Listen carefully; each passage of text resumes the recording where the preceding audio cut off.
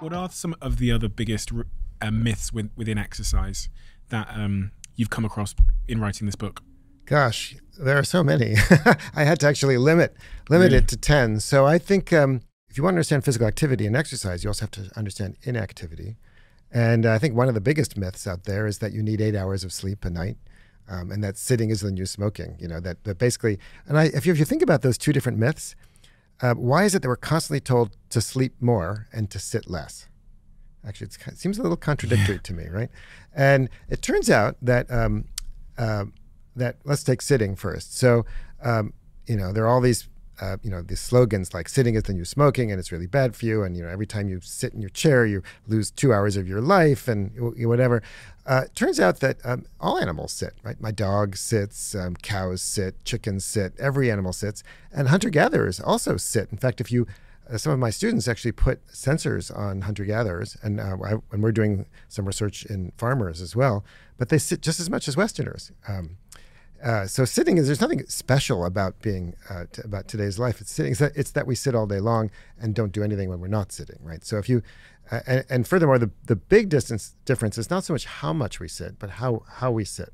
So it turns out that people who if you get up every once in a while, right, interrupted sitting is actually much more healthy than non-interrupted sitting for the same amount of time. So in other words, two people might, in the West, people sit for an average about 40 minutes at about, whereas hunter-gatherers, for example, or farmers in Africa where we work, get up every about 10, 15 minutes. And when you do that, it's like turning on the engine of your car. You don't drive it around the block. You're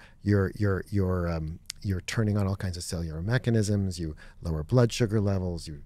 All kinds of genes get activated. And it turns out that is by far the most important way to sit. So just get up every once in a while. Just pee frequently, make a cup of tea, pet your dog, whatever. Thinking when I'm on planes and I've got a long flight. Yeah, I always sit in the aisle, right? So I can get up a lot, always. And what about sleep then? So sleep is another interesting one. So this idea that that you need 8 hours of sleep has been around for a long time. It's been around basically since the Industrial Revolution. But if you actually, so colleagues in my field, so in evolutionary medicine, have put sensors on people who don't have all the things that we're told have destroyed sleep. So think about it. We're told that TV and lights and our phones and all these things are preventing us from sleeping. Edison destroyed sleep, right? So when you put sensors on people who don't have any electricity and they don't have TVs and they don't have phones and they don't have any of these gadgetry, right? Electricity. It turns out they sleep like 6 to 7 hours a night, and they don't nap. So this idea that natural human beings sleep 8 hours a night is just nonsense. It's just not true. And furthermore, when you start looking at the data, 7 hours. If you graph sort of how many hours a night you sleep on the x-axis and sort of some outcome like cardiovascular disease or just how likely you are to die. It's kind of a U-shaped curve. So people who don't get much sleep are in trouble. But the bottom of that curve is pretty much always about 7 hours. So people actually do better if they sleep 7 hours rather than 8 hours. And yet we're told that if you don't sleep 8 hours, there's something wrong, right? So you can oversleep. Well, yeah. I mean, there's also some complexity to this too, because of course people who are ill might be sleeping more, and so there's some biases that creep into how you analyze the data. But basically, it turns out that 7 is for most people optimal. But there's a lot of variation, right? Teenagers sleep more, older people sleep less. It's complicated. One of the things that popular in culture as well is this idea of doing 10,000 steps a day. Yeah, now that's fun. That started because of a Japanese pedometer. But right before the Olympics were in Tokyo in the 60s, they had invented the pedometer, and they were sitting in a boardroom and they were discussing what to call the pedometer, and they picked out of the blue 10,000 steps because that's apparently an auspicious number, and it sounded about right. There was no science behind it. Interestingly, it turns out it's pretty good. If you look at steps per day and health outcomes, your average hunter-gatherer walks between 10 to 18,000 steps, depends on male, female, etc.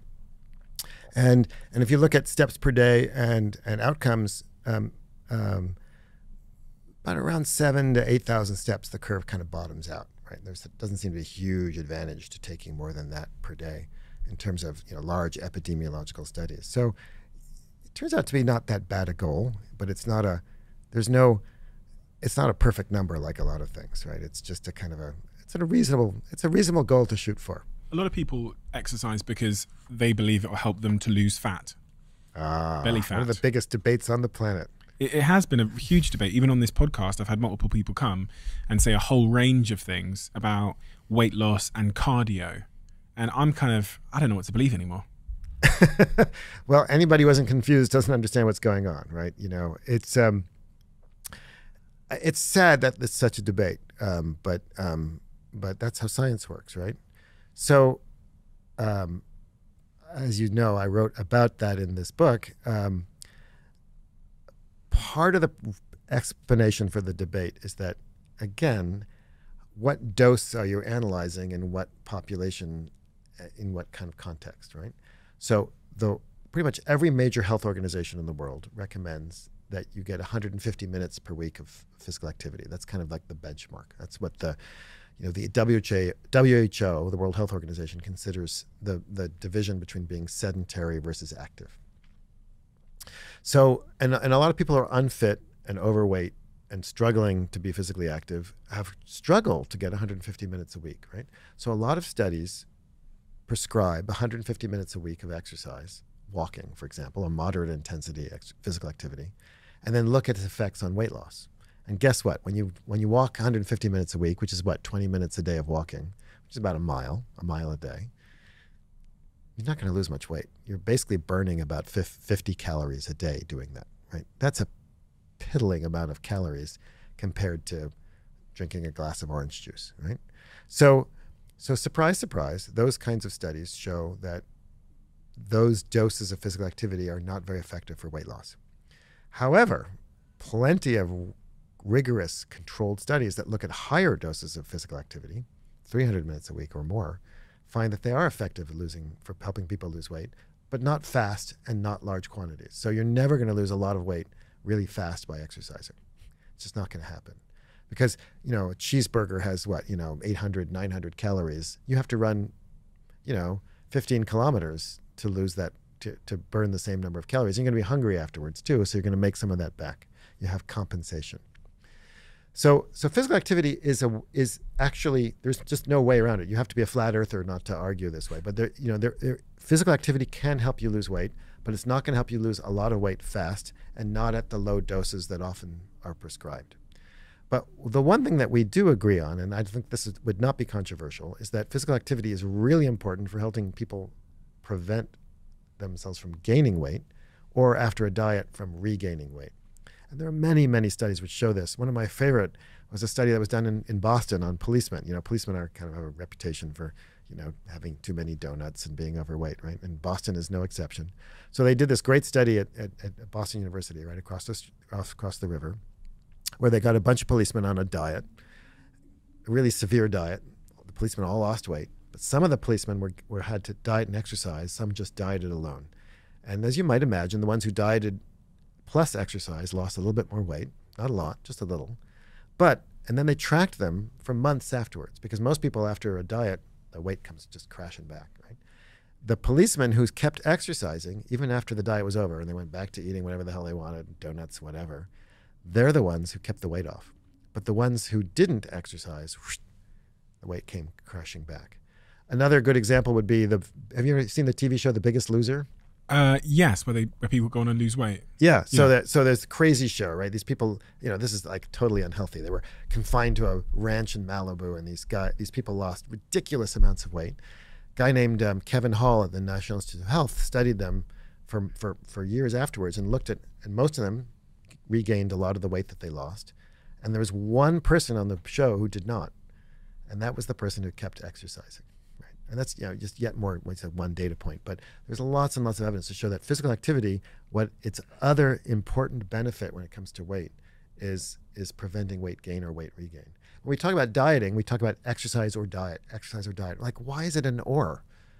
I mean, why isn't it exercise and diet? Diet is, of course, the bedrock for weight loss, but exercise also plays an important role and should be part of the mix. on the police example and the Biggest Loser example, I can relate in the sense that when I exercise, when I go through the moments of my life where I'm most committed to exercise, I'm also most committed to my diet. Yeah. Because if I go to the gym, I will not then leave the gym and have a donut or a pizza. Absolutely not. It seems like wasting the effort. So if you look at the sort of correlation between the moments in my life where I eat healthiest, they're also the moments in my life where I'm most focused on the gym. And I noticed there was a couple of months ago, I had a bit of a motivation slump. Managed to stay in our little WhatsApp group, but coasted down the bottom of the leaderboard for a couple of months on just like surviving every month by one. And through those moments, my motivation in the gym had gone down and my diet had gone down. The minute I managed to get in the gym and do a big workout, the same day my diet came back. Yeah, of course, right. And they co-vary, right? And that's one of the reasons why when people do big studies of what you can look at what people die of, right? What's on the death certificate? Cancer, heart disease, whatever, heart attack. And then you look at what caused the cancer, what caused the heart disease. When people try to do that, it's almost impossible to separate diet and exercise because people who tend to eat better also tend to exercise more. They're both in our modern upside down, topsy-turvy world. They're both markers of privilege. People have money to go to the gym, also have money to buy healthy foods. And people who care about their physical activity also tend to care about their diet. So at that level, they're very hard to separate. However, if you're studying a particular component of a system in a randomized controls trial in a lab, you can separate them out. And so we know that they have independent and also interactive effects.